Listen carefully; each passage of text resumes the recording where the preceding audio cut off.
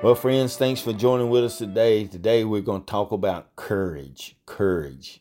Man, an important element. Ephesians chapter 6, verse 17. It says, "Take the helmet of salvation and the sword of the Spirit, which is the word of God.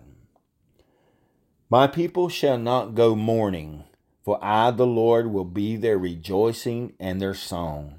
They will not be a complaining people, for I will take away the murmuring from their streets. Will I lead them into the battle fronts of an army of weeping women?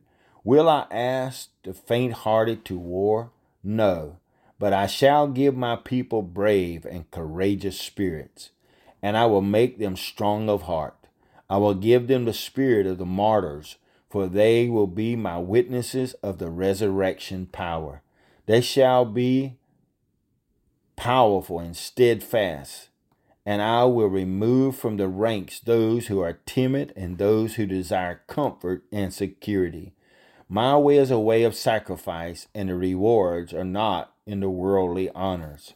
So take upon you the full armor of God, the helmet of salvation, the blessed breastplate of righteousness, the loins girded with truth, feet shod with the preparation of the gospel of peace, having the shield of faith and the sword of the Spirit.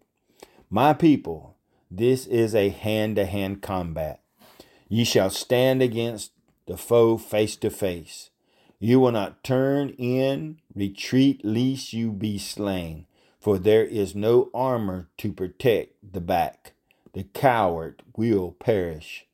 You have not wrestled in any measure such as he, the Lord Jesus Christ.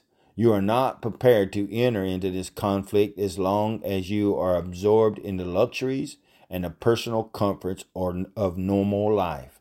For every soldier must give first place to his obligation to the armed forces, and second place to his own private life and wishes.